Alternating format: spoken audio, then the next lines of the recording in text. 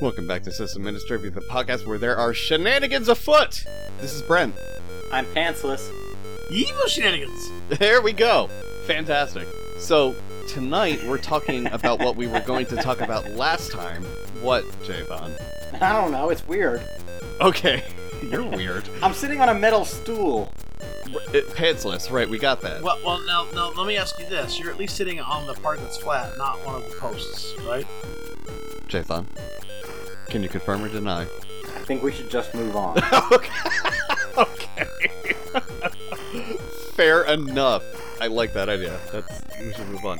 So tonight we're going to be talking about what we were going to talk about last time, but had to push towards this time because Jason couldn't join us. So, Yes, that's my fault.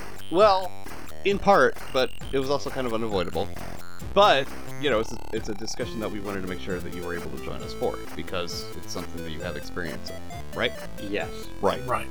He does. Right. So we're talking about high availability and Buttholes as a service. Buttholes as a service. Running in Amazon Lambda. Wow. Your very Right. own butthole. Running. Bass. What if Amazon had like a A virtual... butthole service? Yeah. Like, I don't know what you. You know what a butthole service is, right? No. What are you talking about? We should talk about it offline. Okay, we'll talk about it off the air? No, Okay. no, absolutely not. We have to talk If about I- it right now on Nope. air. Nope. Yes. That's going to give away some valuable ideas that we could potentially sell, and that's not something I'm into. We'll just put a trademark at the end of whatever you say, and it's fine. The whole No, thing's that's not. recorded. All right, number one, that's not how trademarks work at all.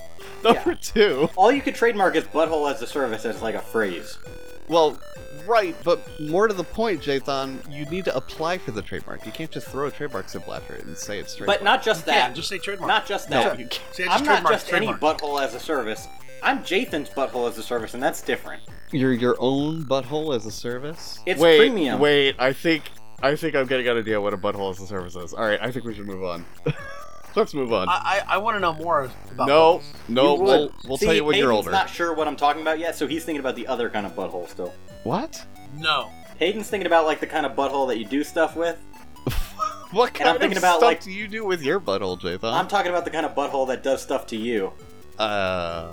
Like you need an asshole to show up to your corporate event. I'm that guy. What? Butthole as a service. Oh, no, that's not what I was thinking. Okay, that's significantly more safe for work than that. Hayden obviously has his head in the gutter, though. But I mean, I to always be have fair, my so head did in the I. I thought... Well, I mean, you know. I in thought- this case, it honestly seems like it's better than having your head in your asshole, because if you hired me, then I would be eating you. Oh my gosh. How much have you had to drink for pre-show? For pre-gaming? I don't ask you fucking questions. Do I? I... Not that kind. I'm not interrogative. Is that got a me word? there. Interrogative? Yeah, is that a word? You're not It yes, is. that's It is a absolutely word. I'm very proud of you, son. It's a word So- in the English language, so it counts in Scrabble, bitches. Right. Or bananagrams. Unlike limo. Oh my gosh. Okay, guys, are you ready to tell me what you're drinking? Oh, yeah. Absolutely. All right. I'm gonna let you guys Rochambeau for it. All right. 3, Okay. 2, 1, go. Oh, boy. I don't know what that Rochambeau. means. It's rock You paper lost, scissors. So, you know. All right, well, I don't care. I usually go first. Well, I know, but we're gonna mix it But up. you It's a lost special this time. episode. I can't. I wasn't here explain- last week, and this is how I get treated when I come back. Calm down. Oh, yeah, absolutely. Jathan, we're just trying to do something fun here. Can't you just have fun with us for once? I'm busy. Come on, man. Hi, busy. I'm dead. So, okay, but we're Hi, gonna Dad, I'm busy. we're gonna Rochambeau for it. Okay, I'm gonna count 3, 2, 1, go. And what do and we on do? go, you shout either rock, paper, or scissors. Okay. Okay. Yeah. All right. Okay. 3, 2, 1, go. Rock. Paper! I can't tell if that was lag or if you actually won that, Jathan. No, I won. Okay. I Fair said enough. it way early, so it's... Yeah. You know, whatever. I don't care if he goes first. I heard Jathan say paper like a good half second after you said rock, but I think that might be a lag thing. So, all right. No, I said it early. Oh, you did? Well- Okay. Yeah. Let's compare the damn raws. Well, no, well, No, no, I'm because telling it you, I said it to- early. no, Jathan, then we would Anita. need to stop recording, listen to the raws, start recording again, That seems fine. justify. We're no. doing it for the fans. No, that's This is stupid. why I get the fucking best host award every year. No, Jathan, we're in the just, podcasties. I don't. You know what? It's not worth it. I'm just gonna give it to you. What are you drinking, Jathan? All right. I really wanted to go first because I am so ashamed of what I'm drinking. So you wanted us to talk after you to make them forget about Well, I'm hoping to drink enough so I forget. Okay. So I'm going to give this a little backstory. Okay. My girlfriend is moving. Oh, I know what this is. No, you don't. Oh, boy. Oh, you do know what it is. Yeah, you do. Because I already had an experience. Yeah. Okay. Her mom is driving with her to the place where she is moving, and I will be there. Now, where is she moving to? Don't worry about it. I'm intentionally being vague. Is it going to be This is your going to be apartment? on the internet, Peyton. Give him some privacy. Oh, it's okay. It's fine. It's fine. So here's the thing about it is her mom apparently only drinks one kind of beer, Mm-hmm. and that kind of beer happens to be Busch. Bush. So I bought some Busch in preparation for her mom to visit, and you can't buy Busch in a 6-pack. It's 30 or nothing. Because Okay. they can't feasibly charge less than $4 for fucking beer. I feel like you could get a keg of it, though. Well, I don't want I to don't keep know a where you keg would around. do that, though. In any case, I'm Yeah. drinking Busch because I'm a supportive, loving boyfriend. Therefore, You That's are why you you're are drinking a good, Busch? loving boyfriend. Absolutely. well, I'm drinking Busch so Peyton that knows from experience. there's not too much, but there's enough. Oh, I know enough. There's not too much, but there's enough. Yeah. Why? What? It's not something that's going to expire within like the next 2 weeks, Jathan. You can. Yeah, but she's Yeah, not going to you drink can, 30 you in know. 2 days. Like, You never know. You know. Okay, my point is you don't need to drink all 30 within like Right. the next. But I would like my fridge back. Well, All right. Okay. Okay. They Fine. came cold. Okay. Fine. Oh. Wait. My gosh. No. Nope. Fine. This is fine. a small sidebar. That was the sidebar. No, Sidebar. I'm drinking Busch, but I'm also eating some baked beans, which happen to be Bush's baked beans. Bush. Baked beans. So you're drinking. What if you cooked the baked beans? I'm with literally covered in Busch. Like, I am Bush. fucking... I am way deep in the fucking weeds the here. phrasing? You are definitely in something. That's for damn sure. Phrasing. Phrasing. By Busch. Phrasing. Bush. Okay. So People love this podcast because of me. I fucking love that. I go to bed by every the night, way, and I'm laying just there. A I quick was- shout out to my number one fan, A. Mayer. Buddy, you rock. yeah, A. Mayer switched sides. He's now on Peyton's side instead of. I don't have any Yeah. fans. Rock I don't and think roll. that's you real, do. though. We're all Here. your fans. I think he was just trying to make Peyton feel good. Well, no, A. Mayer doesn't seem like a people pleaser to me. You know. Oh, no, he is. Trust me when I tell you, when we hung out last time, he seemed like he really just wanted to do whatever I wanted to do. I don't think you've ever hung out with him a day in your life. I'm not sure that you should be so sure. That sound is. I don't know, man. If you can provide proof, can you Okay. provide proof? Okay. Yeah, give me a couple minutes, I'll get you a picture. Okay. It's gonna be like some bullshit. I know it. I know you at this point. Does anyone have Windows? I need Microsoft Paint real quick. Just use Who's that got a VM I Tux can Paint. borrow? Tux Paint. Tux Paint. So while Jathan terribly doctors up a photo, Peyton, what are you drinking? Well, I have vodka and I have water. Okay. I'm down to water. Absolute to be Absolute, right. Well, that's usually what you drink. Yeah, I've still got my Buckeye vodka that I still have most of that I have to procure from the upstairs Right. closet. I think I have some liquor somewhere, but it's special occasion liquor. You know, it's not podcast liquor. Sorry, guys. So you're you guys, not drinking? I'm not drinking. I'm drinking water again. Wow, this is why you don't have any fans. You because I'm God damn it. Okay. Gimp keeps crashing. fine. Wow, I see how it is. Peyton, Jathan, how's your paint skills coming? Yeah, how are your paint skills? Well, Gimp keeps crashing. What So about I'm Krita? going to have to figure something out here. Or But Krita. you know what? You guys do the podcast. I'll be back. Okay, well, Jathan tries to find something he can draw with. Peyton, why don't you give us your tip? This is not drawing. I Oh, am I need to talk about my tip, huh? just Yeah. trying to enhance a All picture right, that so already just exists. so you know, my tip is a little hefty this time. Mm-hmm. You know, it kind of goes to a little bit of a needle, though, you know? So, all right. We're going to be talking about Raid. Now, first of all, there's a warning. Raid is not a backup of any sort whatsoever. I don't Mhm. care what type of Raid you're using. It's not a backup. Especially The Raid 0. proper- Oh, yeah, absolutely. So we're going to talk about that. So, Mhm. first of all, I have a little bit of an anecdote about Raid 0. When I was just a wee young PFY in 2003, I worked at a place that the guy said that Raid 0 is not a raid. I said, it is a raid. He said, no, it's not a raid because it's redundant array of independence. And I Right, said, it it's not. still is a raid. It doesn't matter that it's not redundant, it's still a raid. And Mm. we Well, went back and it's forth still on that. redundant. No. Shut up. It's not. Shut up. My turn, Jathan. Yeah. That's the first time this has ever gone this way. Jathan, you're supposed to be drawing right now. Yeah. I am downloading a new version Shut up. of GIMP Okay. Shut up and draw. to enhance this photo that already existed. Sure, right. Okay. So anyway, the next day he comes back, he's like, you know what, you're right. It counts as a raid version. I was like, all right, thank you very much. Whatever. So anyway, Why were Raid you Zero, going back to the same store 2 days in a row? I worked there. Oh, that's stupid. Yeah, Right. He was an idiot. I digress. Anyway, Raid Zero is striping. So if you have 2 discs, it's going to take both those discs and make them one giant disc. Mm-hmm. Raid 1 is, of course, mirroring. That's going to take 2 discs and make them 1-to-1 copies. That's still not a backup. Right. None of these are backups. It's also you can not always lose a drive 1-to-1. and have your data. Gone. Right. You can lose a drive and still have your data on 1, but you need to make sure that you repair the raid or you're done. Mm-hmm. Raid 5, we won't get into some of the smaller raids like 2, 3. I don't think those really even. They're What not are you even talking really about? supported very much. Right, they're not. anywhere. They're not. Yeah. I don't think. So I don't we'll go think even MDADN. No, I does. Yeah. I don't believe so. So Raid 5 is, of course, like the love of everyone's life, but Mhm. with disk sizes getting what they are, you have a chance of having a disk fail while you're rebuilding your disk. So they recommend not using Raid 5 anymore. But Raid 5 requires 3 or more physical drives and provides the redundancy of Raid 1 combined with the speed and size benefits of Raid 0. Mhm. So basically, you take 3 disks, 2 are, please tell me if I'm doing this correctly, 2 are striped and 1 is mirrored, I believe, or 1 is like a parity disk. It's Wait, what are you parity. talking about? A RAID Yeah. 5? Yeah. Yeah, it's So- a parity disk, right? Yeah. Yeah, so it's 4 stripes, 1 parity disc. Right. You're right. Yeah.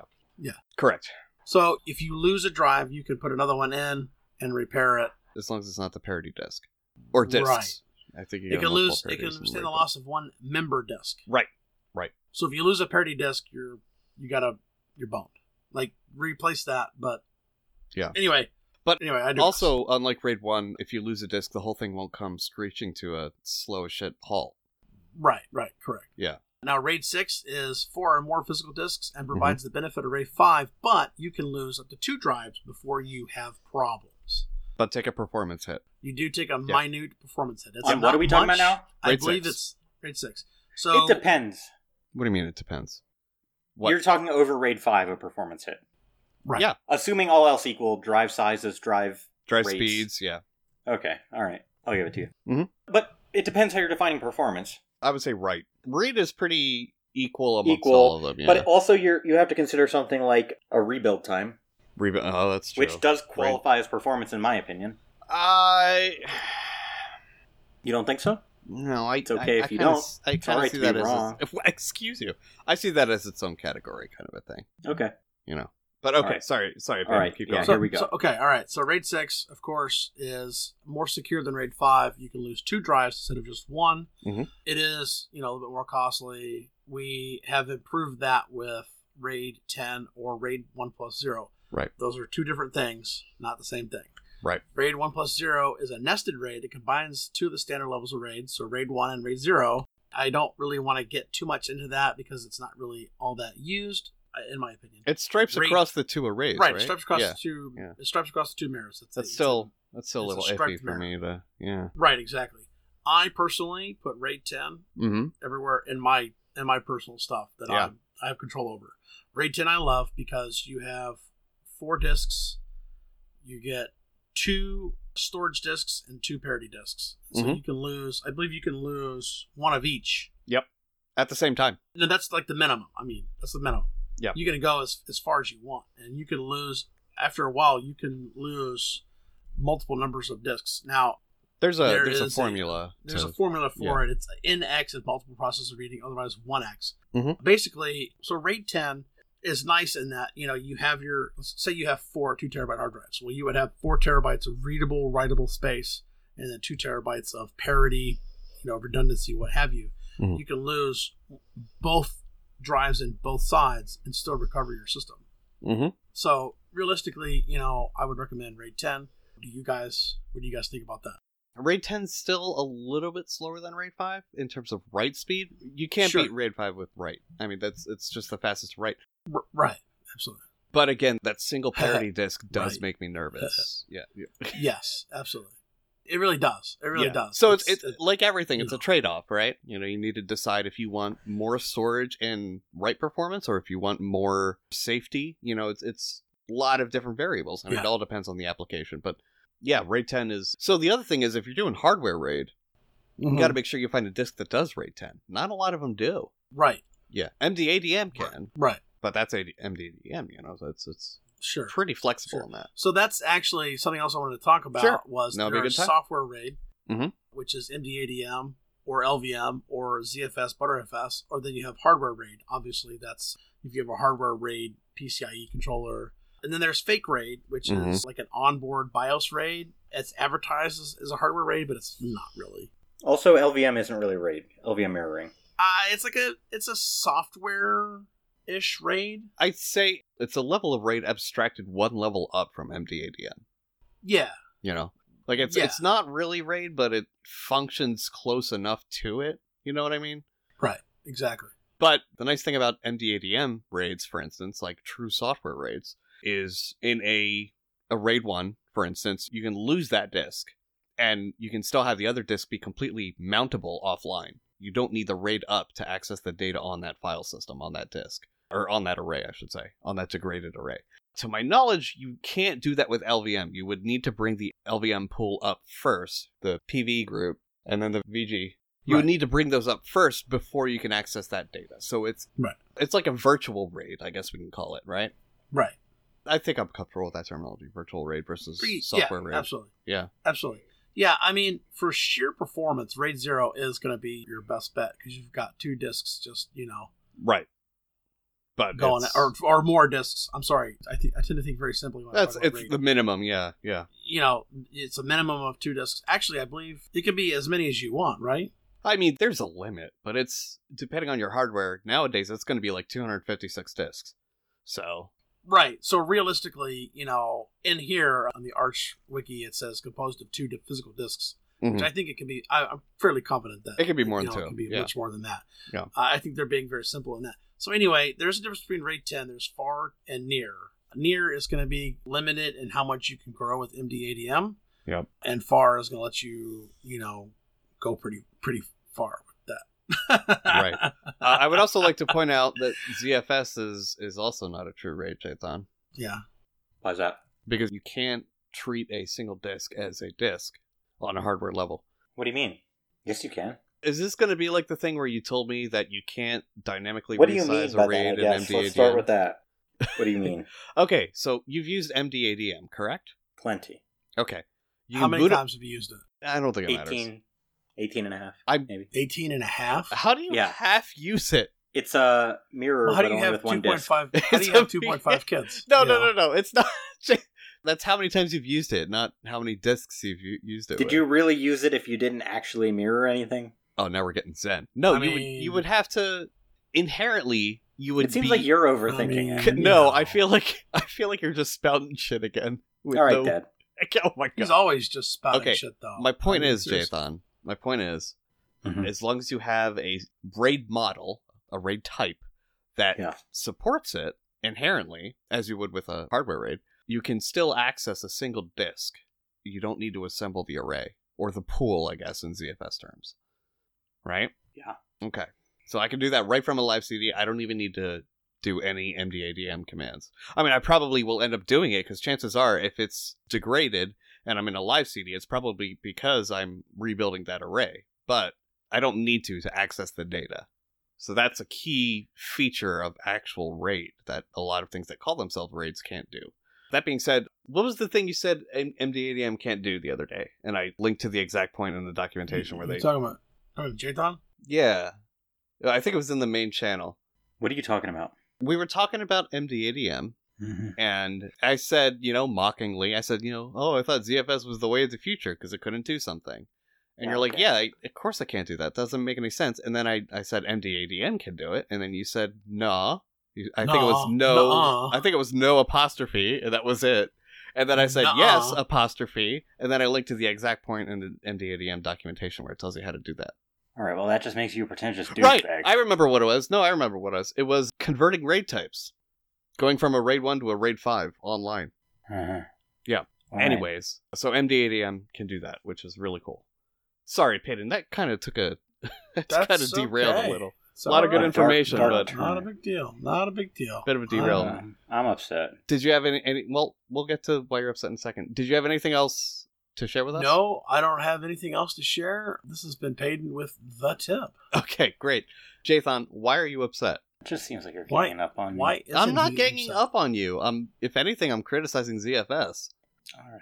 I think ZFS sucks. I think It's it's the worst. overrated, but Okay. that's not you. That's you It's didn't. all right. Did you write ZFS, Jathan? It just He seems did. like, yeah. He totally wrote it. No, he didn't Yeah. write it. No, it's a bunch I mean, of course he BSD didn't write nerds it, that but wrote he it. wrote it. He didn't write it. Calm down.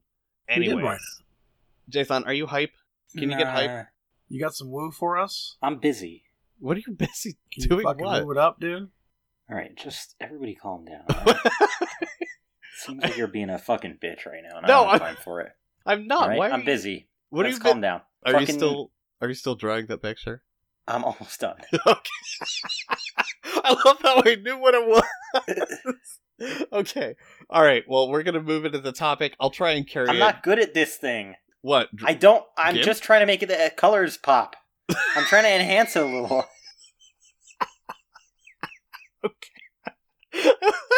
Okay. I'm gonna try and carry the conversation for a little bit about high All right, availability. I'm getting somewhere. I found a tutorial on the internet. And then he's over there watching like YouTube videos and stuff while we're recording. All right, here we go. How do I save this? You have to export it. Okay, what's XCF? Is that a file format I want? No. That is the Export. Yeah. You want to export, not save. Oh, geez, PNG. All right. PNG is fine. So, anyways, with high availability, now we're going to start off with. Do you guys want to talk about what it is and what it isn't first, or why you would need it and why you Yes. wouldn't? Didn't we already do this with our fucking centralized and decentralized and We- federated and We did, but I unfederated? feel like this is a little bit more Uh-huh. linear. It's a little bit more Another. easily to Okay. define, right? Uh-huh. So Okay. where should I put this picture? Just email it to us. Email to Email. info at. Yeah, email Okay. It's 2019. Email's still a thing. We're all right. So, it. Email is still a thing, yes. All right, check your phone in a second. oh my gosh. All right. Fair enough. Oh, did you send it to us on Signal? Oh, yeah. Jason, why didn't you Oh, just email it to us? Because I wanted you to make sure you seen it right now. I usually don't even check my phone during the podcast, and I'm checking I know, it. but this I'm is gonna the- Make see sure that- your shit's No, if turned I'm off, checking boys, it- so we don't get any bings in the Yeah. middle of a podcast. It is turned off. Let's be professional. But here. Jason, if I'm checking my phone, Shit. I would get the email. Oh gosh! All right, here we go. Is that? I'm guessing that's you on the right then. Yeah, it looks like me. I'll put that in the show notes.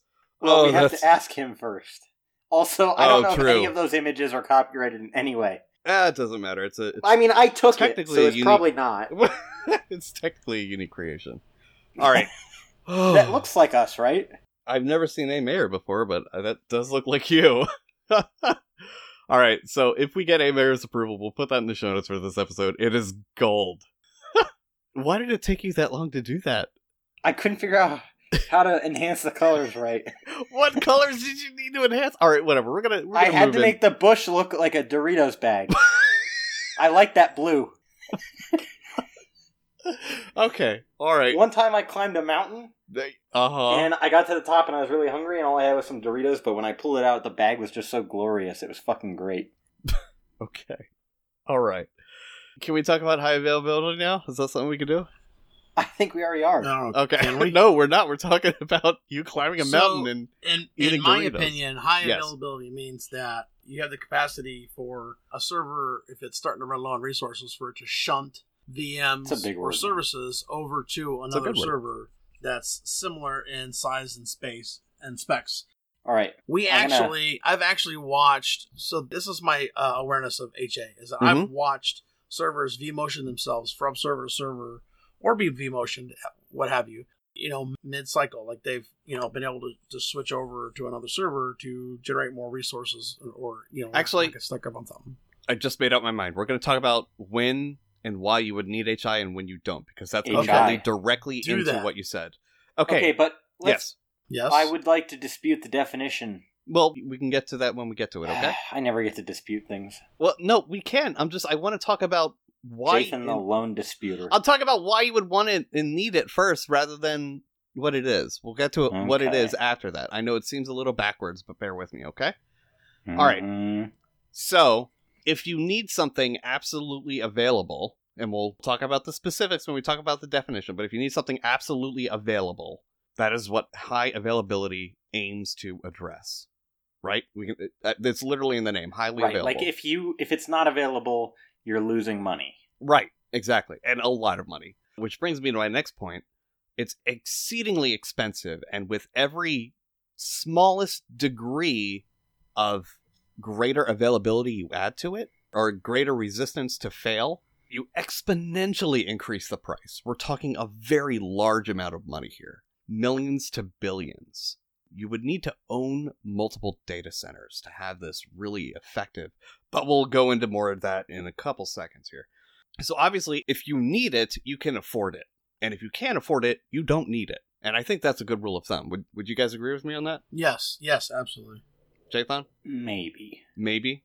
Okay. I mean, Mm-hmm. all right. I can think of some high availability setups that exist, perhaps in my environment, that are not that expensive. So I think you're talking about something that's not always the case. It's a spectrum, You could have isn't two it? fucking Raspberry Pis set up as a failover pair for certain services, and that's highly could. available. Okay. That doesn't mean it's expensive. Well, and we can talk about where the point of failures would be for those, right? So it's all a sliding scale. It's a spectrum. Probably, yeah. We can all agree it's a spectrum, right? Yes, Okay. you will either be Yes. less available Yes. or more available. But you're not... You'll never be totally available. Right. You probably won't ever be not entirely at all available. Exactly. There's Yeah. some availability spectrum. I mean, unless you turn everything off, then you'd be 100% unavailable. Probably. Right. Right. So that's pretty easy to do. But yeah, it is literally impossible due to how physics work that and how probabilities work that you will ever be 100% available. It's literally impossible. Get it out of your mind. It's not doable.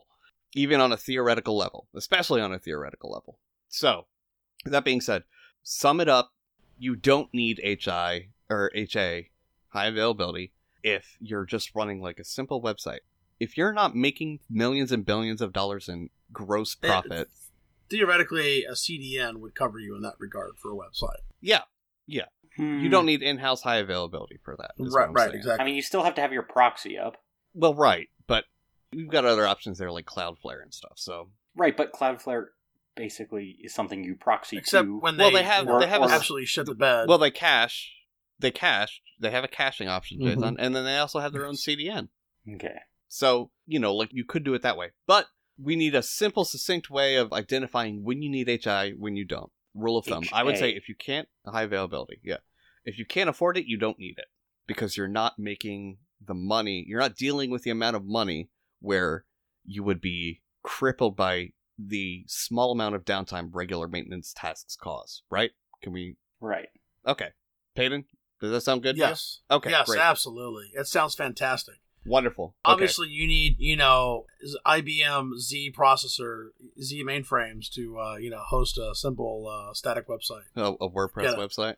A WordPress static blog? website. Absolutely. A blog. Yep, absolutely. Yeah. You need it. You have to have it. If you don't, you're fucking nothing in this industry, okay? Yeah. That's it. No, don't encourage.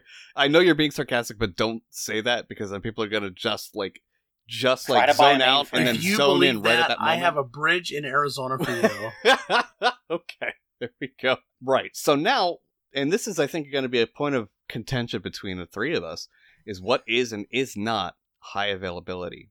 Jathan, do you want to start this, Okay. or do you want to argue with us once we've made our points? I'd rather argue. Okay. Okay. Thank you for your honesty. So, I'm going to start off saying there are some things HA is and is not. One of them is round robin by itself is no form of high availability at all. Wait, what isn't? Round robin DNS. Oh, God, no. Right. Oh, my God, don't even get me started. It's also not load balancing, for fuck's Not sake. load balancing at all. Right. It's just a fucking fallacy. At very best, it's a distribution. It's a way of distributing traffic. And you can... It's a shitty if you way. have... It's a terrible It's shitty way. fucking 2019. Well, here's the why. It's totally unpredictable. And to Yeah. go into the details of how DNS works with multiple... Well, and it's not configurable. Well, that too, right. Well, but yeah, I there's guess a lot that's of kinda there's a what lot I'm of saying. negative things. Yeah, there's a lot of negative things okay. about it. But the reason why is, let's say you have two records for the same name, right? 1.2 to 3 to 4 and 1.2 to 3 to 5. You have no predictability way of making sure that traffic gets distributed to those between those two. You would think it'd be 50%. It is not, because many people are going to end up using the same resolver, which uses the same cache. ISPs use their own caching resolvers. And once it resolves, it's just going to serve that record until that cache expires. In which case, you at that one moment, that is when you have a 50% chance of it picking one or the other server. But it's not every time a new client connects. And it's certainly not on a regular basis. Yeah. You also do, like weird types of ARP caching and all kinds of other shit. Well, that's aside from round-robin DNS. We're going to get to that in a little bit, because that's closer to what you need for actual load balance, or actual high availability. Right, well, so it round can robin, be if it's properly configured. Right, well, right, exactly. So round robin DNS, just to get out of the way, is no form of high availability, no form of load balancing whatsoever. Load balancing itself, which can be done via multiple methods, multiple software can assist you with it. Yeah. It is balancing based on the amount. Well, I'm going to get through this, and then you can argue. Well, write it down. I'm not trying to argue. I'm trying to be mad. Okay. Okay. Why are you trying to be mad there, J-Thon? Because there are some clustered storage fucking vendors where you have, X number of nodes in a cluster of storage, and you can connect to any one. Sure. And they have an internal, basically, DNS round robin setup, and they call it load balancing. Yeah, that's and it's fucking infuriating. So actual load balancing. You guys pissed me off. We should end this. No! Come on. Why are you pissed off? We need to be. Come on, man. You're supposed to be. We need you here for this, Jathan. Where's your woo, buddy? Come on. I already gave it away. What? You didn't give it away. Come on, Jathan. You need to find the spark of woo in your heart. I need like a can of woo. A can of woo? Stone cold can of woo? So another bush then. No. Bush. Okay. Anyways, so load balancing, again, is not round robin, but load balancing is looking at the amount of traffic coming in and going out and finding the server that is least used or last used, however, what scheme you want to use for that. Well, there's a lot of ways to do it. Right, there's a couple different methodologies, but the point is you're reading metrics and making decisions based upon those metrics to decide where to put traffic. You're not relying on the client to make any sort of decision about that at all, or an external DNS resolver or something like that. Agreed. Sometimes it's done by system load, so it would, like Jathan said, there's a lot of different ways of doing it. Yeah, it depends entirely on the service you're running. You can do it on load, you can do it on least number of connections, you can do it on least latency. Mm-hmm. Wherever your application would be most sensitive to, that's the metric you would want to base your balancing on. Your static WordPress. What? Static WordPress? Just so we're clear, my website is behind IPVS. Okay, great. Just kidding. Do you want a cookie? Well, no, but we are going to have him talk about IPVS/LDS a little bit later. Excellent. So we can say load balancing is considered a component of high availability because that will depend on the availability quality. But it's not. Yes. Okay, keep going. Yeah, but it's not high availability in and of itself. Right, because you can also have the idea of failover. Mm-hmm. Where you have server A that serves all traffic, but if server A goes down, then server B starts serving it instead. Immediately. So there's no load balancing in process. Right. Every request goes to the primary unless the primary fails. In which case you're boned. Right. But you can also do a combination of the two in a sense, like... Right. What I was really thinking of earlier is like VM clustering. Mm-hmm. You can make like 3 VM servers that act as one sort of HA cluster, and if you have A, B, and C, and A fails, those VMs get migrated immediately to B and C, and because they share, common networking and routing and all that shit, are still available. Mm-hmm. Yeah, exactly. Right, and that is it. But it's not, it's not explicitly load balancing, but it is distributing your services across... Right, but towards the greater goal of having it available in high quality, not towards just the quality aspect of it, right? Right. And that does bring me to my next point in defining what HA is it definitely entails, to have a good, real, quote-unquote, high availability, you need to have some form of heart beating and immediate cold hot swap off. Yeah. Right? It should be absolutely hard. transparent. Very hard. And that's part of why it's so expensive, is because it's really hard to do that. And that's why it also involves really specialized hardware. Things like RAM that you can replace online.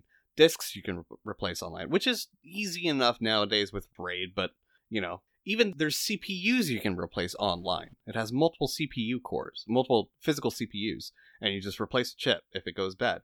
And multiple NICs, things like these. These are all things key to high availability, and these machines cost a ton of money. They do. They really do. Very specialized hardware.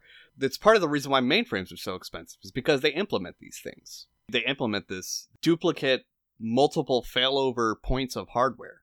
So do keep that in mind. Like, if you think you've got high availability, you probably don't. Well, there's another piece of high availability we're not really talking about also. What's that? Locational availability. Yeah, exactly.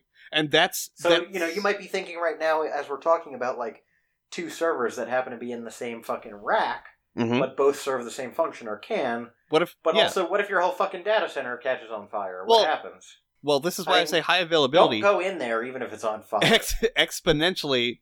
Well, right. But also, you would have a separate data center that's also high availability. Well, okay, so now we're getting into the crux of the problem of high availability itself, and why it's really kind of an unattainable dream. It's a spectrum, and you just need to shoot as high as you can. Because, so let's say you have one server. You're like, okay, what happens if that one server goes down? I'll get 2 servers. Okay, how are you going to switch between them? HA proxy. Or whatever, some other balancing front end. What happens if that HA proxy server goes down? Okay, I'll have 2 HA proxy servers. Okay, so then expand that. Right. Now you've got a rack full of servers just for one application. But what happens if, I don't know, the bolts on that rack go just break? Happen. Well, whatever, dude. Like, bad maintenance, if there's a fire, whatever. Some sort of physical destruction happens to that rack. I'll have multiple racks in that data center.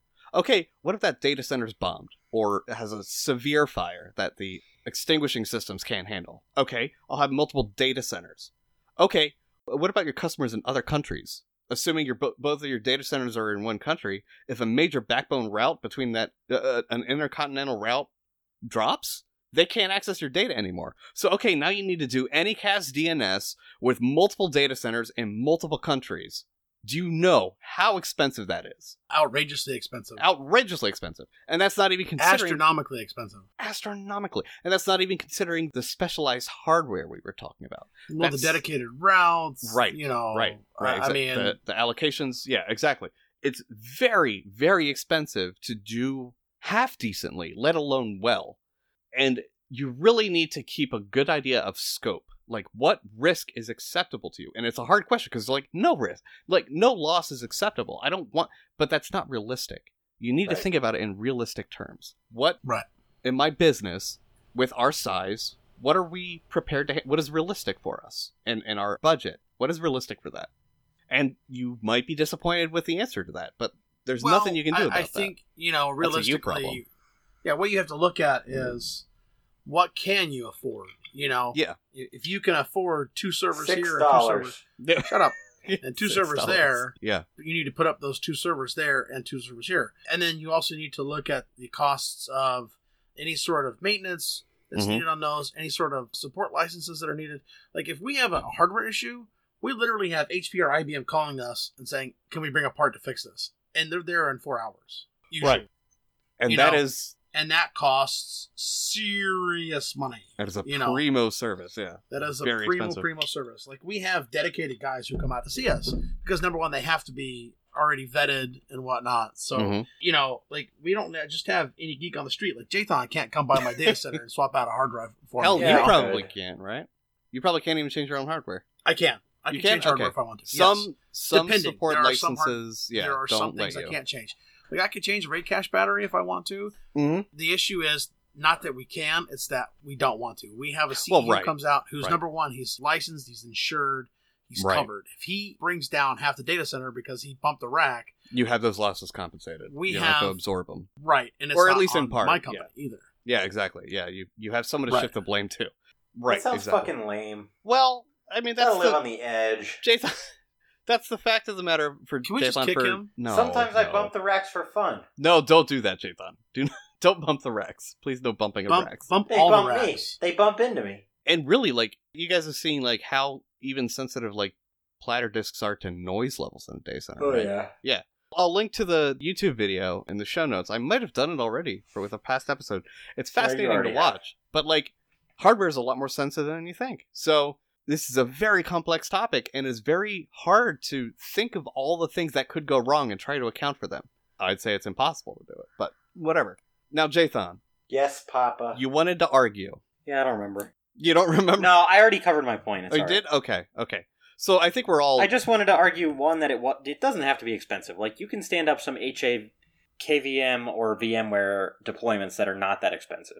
Well, right, but then, I mean, keep in mind, like, you still run into the problem of thinking, like, how durable does this need to be? Oh, I get it. Yeah. I get it. Exactly. But also just... I don't remember what the other point was. I want to say, like, with each extra 9 you add, like 3 9s, 4 9s, 5 9s, whatever, I want to say with each 9 you add, you increase the cost by, like, an exponential number. I think, I mean, HA is great and all. Having the ability for shit to fail and a failover and it be supported is fantastic. What's really behind all this, though, is, how much money can you put down on all this? You know? Okay, so for an example, I think you can easily do 99.9% uptime per month on a month metric at maybe $100 a month if you're doing it all virtual with external providers. Yeah, $100 a month, all right? Sure. If you want to add another 9 to that, so it's 4 9s, you're now talking thousands of dollars a month. And if you want to get 5 9s, you're talking about tens to hundreds of thousands of dollars a month. So, yeah, it's a ridiculous... And that's still all within the virtual space. That's still using external providers. That's still using only externally provided virtual stuff. That's not even counting the possible costs of doing it in-house. So, it's really ridiculous stuff. And it drives me nuts that people really don't understand just how expensive it gets to make it just a little bit more reliable. So, yeah. Okay. Do either of you have anything to add about what HA is and is not? Or when you need it and when you don't? No. I think that so to clarify a little bit more, if you're listening to this podcast and you say, do I need HA? You probably don't need HA. You probably don't. It's a bit like a mainframe. You don't really question whether you need it or not. You already kind of know you need it or not. You will have paid a consultant thousands of dollars to already tell you that you need it. Now, I will tell you that we have a data center in one place, a data center a little bit further away, and then we have servers that are like tertiary servers. So if both data centers go tits up, we have this second set, or this third set of servers that we can bring on that will give us a bare minimum core services, we can still run certain things that we need to have running. Right. Electric bids, electric generation, et cetera, et cetera, et cetera. The server equivalent of a skeleton crew. Yeah. Right, exactly. So, and again, this costs money, A lot of money. So you have to look at not only HA, but also disaster recovery. Do you need to have disaster recovery for both HA sites? And that's going to add the cost too. So again, to reiterate, if you don't know if you need HA or not, you probably don't need it. Yeah, I think you will have been told by a consultant saying, you need this. Right. You need to have all of this, or you're fucking done. And you would be able to afford it, for sure. Yep. Yeah, so... absolutely. Yes. Do you guys want to talk about some specific implementations of how this is done on the software level and protocol level? Yeah, sure. Bring it on. Okay, so I'm going to start with HA Proxy, which is great for, as Jathan mentioned, doing it on the cheap. If you're just trying to get a modicum... on the cheap. Well, if you're trying to get a modicum of availability higher, HA Proxy is great for that, because it will let you balance by traffic, for instance. And it does so in a fairly efficient way. It does some... Especially with HTTP traffic, it takes advantage of certain HTTP headers and things like that can help alleviate some of the load on the balancer itself. So it's a great software project. It's really powerful. Configuration's a little messy, but once you spend a couple hours on it, it kind of clicks. And Nginx itself has some balancing options as well. You can have a pool of back-end servers for a reverse proxy. Upstreams, exactly, yeah. In recent versions, you can have pools of these. And it will actually test if they are available, and if they aren't, it will remove them from the pool. Now, things like this do require the commercial version of Nginx. Not the heart beating. How much is that? The heart beating. Oh, I can't remember. I don't think I ever got a quote. It's ridiculous. You could probably implement something similar by hand for much cheaper. I'll put it that way. But while using the open source Nginx, yeah. Sure. So it's a little bit more clumsy to do with the open source / community version, but it is possible. It's going to be a lot easier with that commercial version, though. Yeah. There are some commercial only products. Like for years, The people who dominated the high availability space were F5. Mm-hmm. Yeah. They cut their teeth on it. They kind of made it a common phrase. If you wanted high availability, you went with F5. For years, that was the case. They actually recently bought Nginx. They are committed to, keeping the open source component open source and keeping it updated, which I was worried about that, but, they promised that, and they're not Oracle, so we'll see how that goes. But yeah, F5 are the people you were going to want to pursue if you need that support license, like what Payton was talking about. If you need someone to back up that service availability, F5 are going to be the people to go. Again, very expensive, but that's because you're paying a premium price for a premium feature. Right. So, it is absolutely premium. Absolutely. Yeah, it's not like the housing market or academia where the prices are like artificially inflated. This literally costs a lot of money, bottom line, and it's not marked up. It's how it is. So F5 are probably going to be the people to do that if your company is big enough. But if your company's that big, you probably, and you're listening to us, you probably don't have the decision making to even make that decision. So, keep in mind. But to close this out, I wanted to rush through those so we could get Jathan to talk about something really cool. Jathan, do you want to talk to us about IPVS and LVS, which are basically the same thing? Sure. Great. I'm not going to talk... Okay, so what IPVS does, essentially IPVS is used for either dynamic routing, sort of, or load balancing, but it works at a different layer than something like HA proxy. OSI level, yeah. OSI level, right. Mm-hmm. So the way a basic implementation, though, would look like basically this, right? You have a load balancer that sits in front of maybe a group of 5 machines in our example. Mm-hmm. You send a packet, and so each of your servers, including the load balancer, have a virtual IP that they all share. Mm-hmm. So you send a packet, and it goes to your virtual or your load balancer, and you get a packet back, but it looks as if the packet came from one of the servers you actually want to talk to behind the load balancer, and all further traffic can be configured to go directly from you to the back-end server without going through the load balancer. Mm-hmm. So the load balancing server, if you want to call it that, it can also be configured to go through it, but that's obviously not a whole lot different than just using HA proxy. Exactly. But so the benefit there is that your load balancer can actually be very lightweight in terms of like the specifications of the hardware, because all it's doing is fielding packets and returning basically false packets to direct traffic to one of the servers behind it. Yeah. It's basically... You can also do, you can say all incoming traffic goes through the load balancer, but all outgoing traffic directly returns. There's plenty of ways that you could do it. I will say, so I've used this in a storage application before, where basically, earlier, like I was talking about clustered storage, and there was no load balancing built into this one particular appliance I was working with, so I was able to implement IPVS for my load balancing purposes, and I was actually, it keeps statistics, so in my case, I did it based on least weighted connections. So basically, whichever storage node had the least active and persistent, established connections would get the next incoming request. It's a good way to do it. Yep. Well, it can be. It's not always, right? Right, I could have depending one on person, application. Right, I could have one person who is the only one going to a specific node, but they're reading and writing a fuck ton of data, right? And because that's only one connection, but every other node has 5 very light users, the next connection's going there. So, that was just in our environment and for our particular use case how we decided to do it.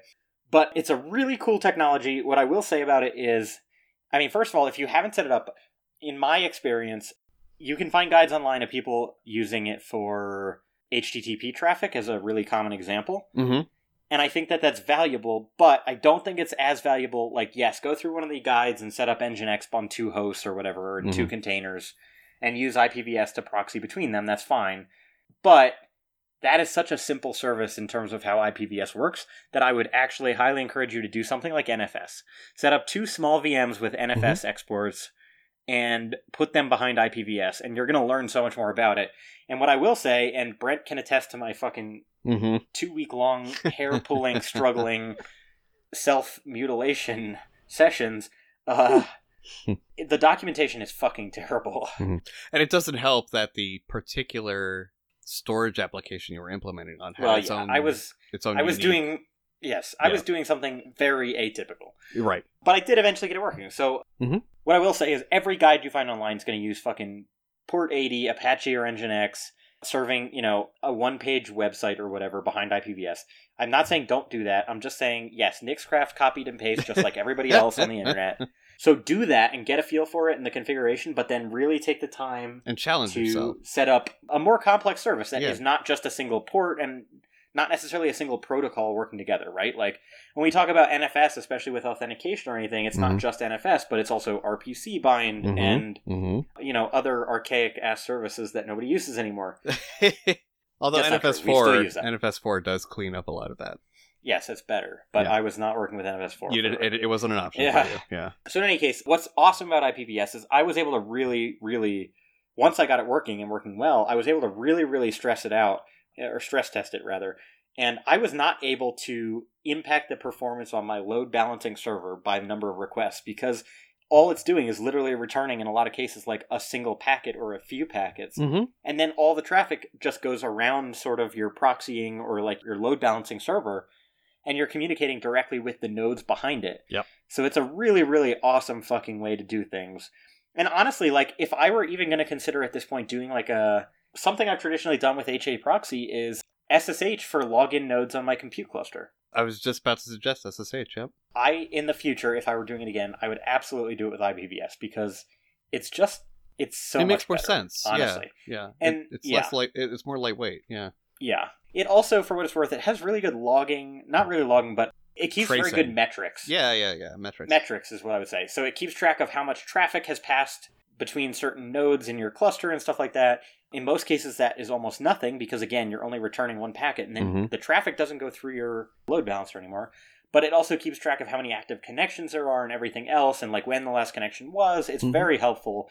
It's also awesome to see, you can print out just like how many connections are across the board right now for all of my servers.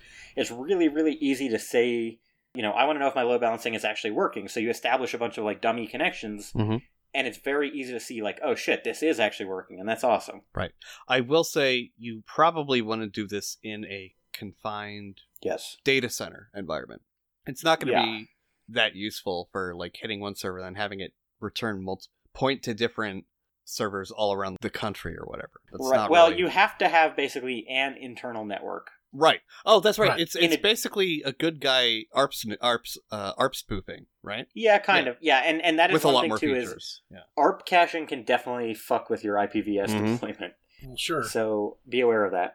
No, I mean, it could work for like a VPS or cloud setting if all of your servers were within the same VPC. Or the same... Which is what Amazon calls it, or like an LAN. internal network that Linode has. You could also simulate a network like that using a VPN. I'm not sure of the performance impact. Yeah, that might be a little squirrely. Well, it's not a lot of traffic going over the internal network. But it's highly dependent on whichever answers first in some cases. And that's a lot more unpredictable with a VPN. Yeah. Correct. Totally true. But you could do it. At some point, I really do want to do like a write-up or a guide for IPVS because I really struggle to find good examples and good documentation. Yeah. And if I'm looking for it, like I'm fucking Joe Schmo off the street. So like somebody else is probably looking for it as well. I think I'm going to do the same thing. Like I'm going to set up a really simple example with something that's like a single protocol, single port, but then I'm going to use it as a baseline and then set up... I'm going to use NFS as my example because I already... Yeah, I wouldn't jump straight to... And I would first start with what everybody does with HTTP and then do it with SSH because then you introduce gotchas, like the host keys need to be the same. And then from there, then go to NFS. It was like a three-parter kind of a thing because it'll demonstrate multiple levels of complexity for protocols. But that's... I mean, whatever. It's your art. Anyway, that was kind of like... Not so much about IPVS, but my experience with it. Do you have any other questions? Or no, I mean, we'll link to the very bare documentation that does exist, but... It's just shitty. It's looks terrible. Like it was written in fucking 1970. Yeah, I mean, and it's not like an old project. I actually... It's been around for, since the late 90s, right? That sounds right. So it's 2019, so but like nobody knows about it. It's still updated, and nobody knows about it, right? And it's so powerful. So powerful. I did have one question. I was seeing some confusing usage. Is it IPVS now or LVS? I can't tell which one it is. I think that it is... Or are they two separate components, do you think? I think that Linux Virtual Server describes maybe, which is LVS, maybe the, like, a specific implementation of IPVS. Okay. But I don't actually know. It is a good question. Because I know I think the website even is like Linux... Yeah, Linux and in the kernel source or something. In the kernel source, I remember it changing from using the phrase IP virtual server to Linux virtual server. Yeah. I'm not sure. That is a note, though. It's native to the Linux kernel. Mm-hmm. So it's really fucking... It's very low level and Really it's fast. Yeah. Yeah. It's really cool. Yeah. I wish I had, in my environment, the ability to play with it more, because it's not applicable to what we do. But Well, you got a it home lab. seems, I do have a home lab, that's true. It just seems so fun to play with, you know? It feels like that you do so much with it. Cool. Cool. Well, does anyone have anything else to add about high availability in general? Watch how much you spend. Yeah. It's easy Sometimes to you get carried gotta away. spend. Sometimes you gotta spend it though to make sure you got it. I mean, you know. And I don't know if it's not so much watch how much you spend, but evaluate how much you should spend Yes. based on your actual needs. Yeah. Not like Yeah. what would make my life easier because Right. people won't notice, but like what is fucking realistic from like a business standpoint Right. for what you're doing. The scale of my company, yeah, exactly. Including things like staff size, yeah. Yep. Because, the more complexity you add, the more staff you need. So, yeah, absolutely. I think that should really be the number one takeaway from this whole thing, right? Yep. Just how expensive it is and how easy it is to get caught up, and I want it to be perfect, but you really can't afford it.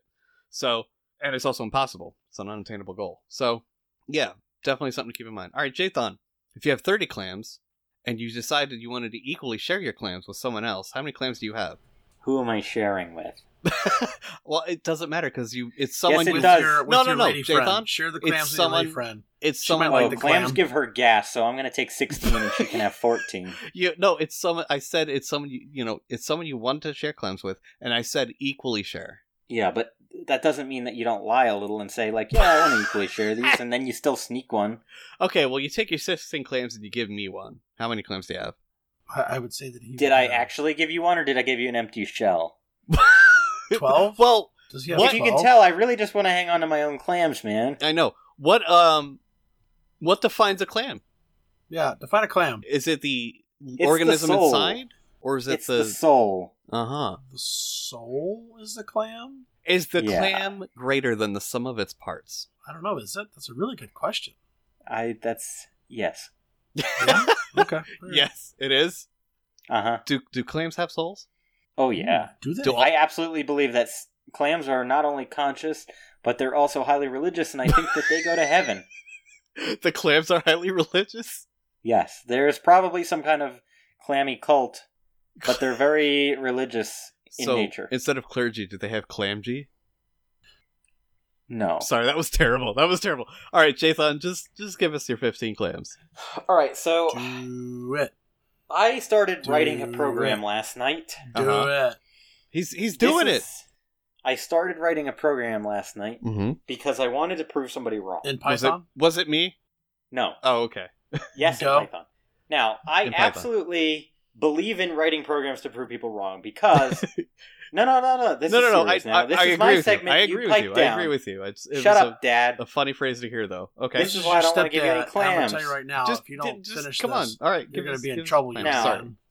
Now, I'll send you I to the absolutely believe in, like, if you tell somebody, like, oh, I could have done that in so many fewer lines, I could do it better, fucking put up or shut up. You do it, and you show them, and you fucking teach them how to improve. Okay? Well, that's literally what a proof of concept is. Okay. right. Maybe, sort of. I'd say. In it any is. case, yeah. the whole point, my program actually, I cannot talk about specifics on the air right now, Mhm.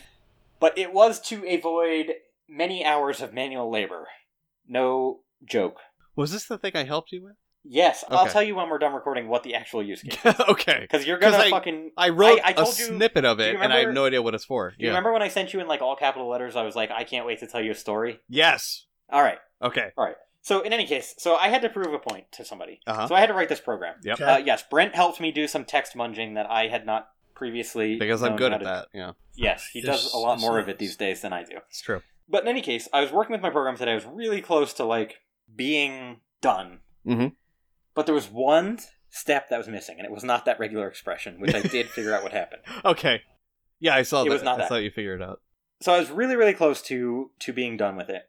And I was just at this step where I could not figure out how the fuck this list in Python 3, this fucking list kept just getting fucking exploded. Like, it was supposed to be like 8 items long in any case. Mm-hmm. But it ended up being like 100. What?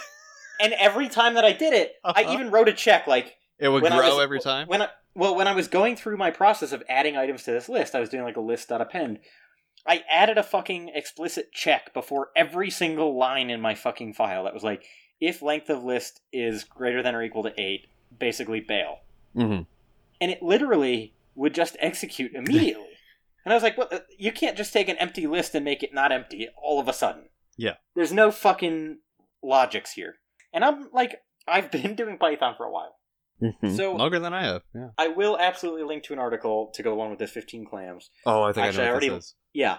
But apparently, when you make a function in Python and you provide default values for arguments to the function, the first time the function is called, basically, it is somehow like stored either in Python bytecode or memory or something. I think it's a memory object, yeah. But whatever the fuck the value of your variable was the first time you call it becomes the default. Even though you're defining an explicit default in the fucking function definition. So if you say like def my function paren list equals left square bracket right square bracket, like an empty list. That's what I was doing today, literally. If you basically the first time you call it, or I don't know exactly how this works, to be totally honest. I have more experimentation to do. It's a little screwy, yeah. It's absolutely screwy because of all the interpreted languages, from what I could tell from brief research today, Python is the only one that does this. Well, it's because of the loose typing, yeah. Well, it's not just that. Not it's just also that. because it's speed. You're right.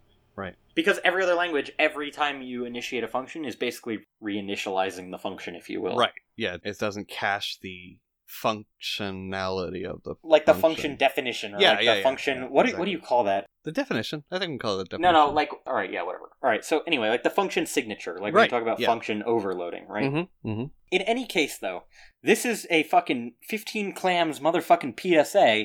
It's taking you long enough to get to the fucking thing. Well, apparently, he needed some background info. That's fine. Apparently, no, it's fine. If you are going to be setting... Now, this is what I read on a... We're going to link to it. Okay. But apparently what should happen is, when you define a function in Python, all of your default arguments should always be none. And then in the function, I don't agree with this, but this is what I read. Yeah. But in the function itself, you should then, first thing, check if your variables are actually none. And if they are, then you set them to whatever you want them to be. Now, that doesn't make any fucking sense if you're trying to pass something into a function, necessarily. Right. Because then what's the point of default values? So here's the thing. Yes and no. You can do it like that, and it is much safer. But it's not really a bug, but this quirk only applies to lists. And maybe dicts. I haven't tested it with dicts. But it's definitely with lists. Yeah, well, it was a list. It's the first time. I've been writing Python for how long? It's the first time today I ever got fucked by this. Right. And I will tell you... Not only did I get fucked by it, but it took me a lot of fucking debugging to figure it out. It was not like I had so many fucking print statements trying to figure out just like, where is this list getting fucking large? Why is my list impregnated right now? Like, what the fuck is happening? It was because every time you call that function, Why is my list it was just happening. Yep. It was being initialized with so many values in it. Yeah. So even though in my function definition... And it was an init function for a fucking class even. Yeah. So honestly, I could have just said self.list, or I'm sure you can't use list because it's protected, but like self.mylist you can equals... do self.list. Yeah. You just can't use list. Okay, well, self.mylist equals, blank list. And I could have just done it there, but I just wanted to be able to pass it in. And the funny thing is, I wasn't actually initializing it with a fucking list when I created the objects. I was using a function called add to list, basically, and adding everything after the fact. So it was just absolutely fucking bonkers, bananas, batshit insane. I was mad. You were so mad. I ended up getting my web developer who does a lot of Python programming. And I was like, hey man, do you have some time to look at this? And, first I had to get him up to speed with what I was actually doing and what my goal was and everything else. But, it was like 200 lines of Python. He sat there for, honestly, like an hour adding print statements, same thing. And he finally was like, I don't know, man, it just seems like somehow this list is getting fucked up. And I'm like, yeah, I know. So I finally was like, you know what, let's not pass any values in, let's see what basically, as a default argument. It was like completely a fucking gamble, and it just started working. So, like, here, the whole time, I ended up changing my logic and my checks, and, like, oh, no. I was just like, what am I missing? It's like a lot of nested loops. I can show you guys the real function. I can't publish that right now. It's understandable. Oh my god, I was fucking pissed. I was so mad. Did you find the best practices way of dealing with what you want to be an empty list by default? No, I didn't even do that. Honestly, in my default arguments, I didn't even say that you could pass a list in as part of initialization. In my init function, I just set an empty list. Okay, so typically how you would do that is you set it as none as the default, and then you check if it is none, and if it is, you make it a blank list in the actual initialization inside the function. Right. But you also want to check to make sure that it was passed a list, because that's what you're expecting, I'm guessing, based on it being a default blank list, right? Yes, right. So then you would do an if not is instance list. Yeah, right. And then raise an exception if not. Yeah, exactly. So that is the and best the practices article way. that I linked to earlier literally says all those things. Yeah, okay, yeah, good. But I just honestly had never fucking come across this, and who would really assume that? It does, ever? yeah, it's definitely a gotcha. Absolutely. It's the definition of a gotcha, because it's not what you would expect, because everything else works, right? Yeah. Like default values work. Strings or booleans work fine. But when you make it a default value of a list, I'd have to check, but I think also a dictionary, everything goes haywire. So, yep. Well, today that's my you 15 learned. clams. There you Today go. I learned. I learned today. There you My are. web developer also didn't know that, so he learned today. Mm-hmm. I am much happier now that my shit works, and I celebrated with some alcohol. There you go. I celebrate job. every day that way, just to be fair. And it's always so frustrating when it happens. When it's like the stupidest, smallest thing. Especially, you get to the point when you're writing a program like this, like, all the big pieces are done, but you Yep. have these little bits of, like, cleaning up everything. Yeah. And then you hit something like this, and all you want to do is, like, I just need my final fucking output, or whatever the case may be. Yeah, it's like I just spent 5 hours figuring out how to gather this data into how I want it, and this is what I get stuck on. Yeah, exactly. Yep. Yeah. Yep. So, word of the wise: don't do a JSON, and remember that you should and cannot set blank lists as default values for parameters and for functions. And in any Python. functions, yes. It is not explicitly Not just class initializing functions. classes. Yep. Yeah. I think that also applies to even static methods inside. Yeah, classes. no, it does. It does. All It of them. totally does. All of them. Any kind of function. Don't do it. Cool. So this has been System in Distribia. I'm Brent. I'm Jonathan. And I'm Peyton. And Jathan's pissed off. See you around.